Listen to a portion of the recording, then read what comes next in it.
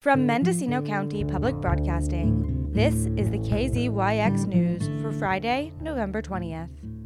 I'm Lana Cohen. The Klamath River is special.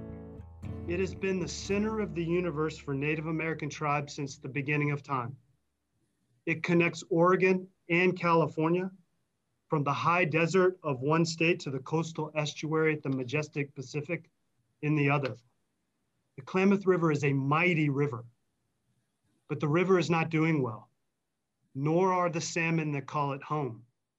For many, a life without salmon in this river is no life at all.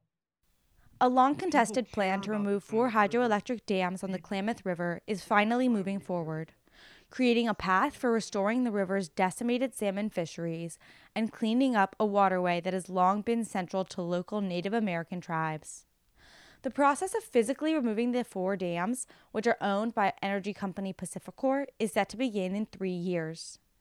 The agreement was announced at a Zoom meeting on Wednesday afternoon. Welcome, everyone. My name is Chuck Bonham, and I'm the director of the California Department of Fish and Wildlife. But today, I also have the incredible, humbling assignment to be the MC for this event. You are watching something today that is historic. You are going to hear from leaders who are announcing a new memorandum of agreement to advance the most ambitious salmon restoration effort in history. The Zoom meeting featured California Governor Gavin Newsom, Oregon Governor Kate Brown, leaders of the Karuk and Yurok tribes, California Department of Fish and Wildlife Director Chuck Bonham, who you just heard from, CEO of the Klamath River Renewal Corporation, and representatives from PacifiCorp, which is owned by billionaire Warren Buffett's company, Berkshire Hathaway Energy. Here's Bonham again. This agreement describes how these parties will implement something called the Klamath Hydroelectric Settlement Agreement, which many of you know that are watching, sets the terms for the removal of 4 now obsolete dams on the lower Klamath River. The parties signed a memorandum of agreement detailing how they will see dam removal through. However, the question of whether or not to remove the dams has been fraught for over a decade, defined by distrust between tribes, fishing groups, PacifiCorp and Berkshire Hathaway, environmentalists, and lawmakers. And there is no promise that this plan will be any different.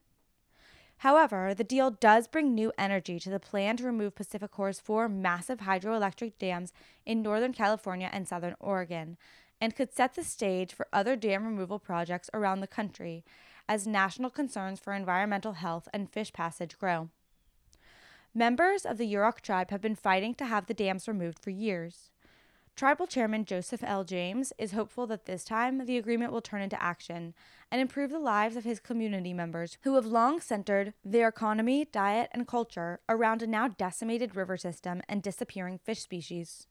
Wow, I speak with a lot of heart. I speak with a lot of passion. That's where I live in.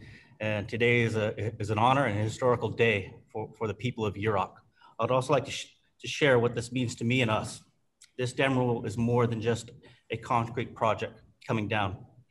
It's a new day and it's a new era for California tribes. To me, this is who we are, to have a free-flowing river, just as those have come before us, and here now for those generations to come. This is a place and time for our prayers, our song, our dances, our ceremonies will continue to move more with water, more fish, and our ecosystem will continue to heal to provide substance to all of us. We are connected with our heart and prayers to these creeks, lands, animals, and our way of life will thrive with these dams being out. Proponents of dam removal had hoped to see sledgehammers coming down as early as 2022, but the most recent effort was stalled by a July Federal Energy Regulatory Commission concern that the Klamath River Renewal Corporation, the nonprofit created to oversee removal, didn't have the money to respond to potential damages caused in the process. The Federal Energy Regulatory Commission suggested that Berkshire Hathaway stay on as a licensor of the dams in order to provide financial security. But Berkshire Hathaway quickly rejected this idea, unwilling to sign on to the dam removal agreement if they had to take on that much liability for potential damages. The issue was solved when the states of California and Oregon agreed to jump on as co-signers, each taking on equal responsibility with the Klamath River Renewal Corporation. The new plan also dictates that $45 million will be added to the already $450 million budget for dam removal. California, Oregon, and PacifiCorp will each contribute 1/3 of the $45 million. On Zoom, Oregon Governor Kate Brown sounded hopeful that this newest iteration of the deal would be the one to push the project out of the planning phase and into action.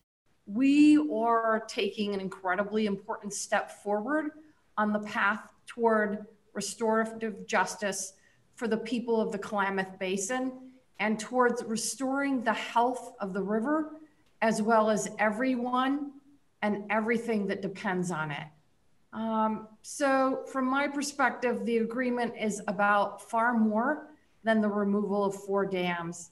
It's a step towards righting historic injustices while also putting these lands and the waters on a path to a future that everyone can share. The plan still needs to be approved by the Federal Energy Regulatory Commission, a hurdle that has resulted in setbacks before. But if it is approved, it would allow PacifiCorp and Berkshire Hathaway to rid themselves of the aging dams and any liability for potential issues during demolition, and hand over that heavy but welcome burden to Oregon, California, and the Klamath River Renewal Corporation. At this point, the process of removing the dams, restoring the river, and returning the salmon to their home could begin. For KZYX News, I'm Lana Cohen. For all our local news with photos and more, visit kzyx.org. You can also subscribe to the KZYX News podcast wherever you get your podcasts.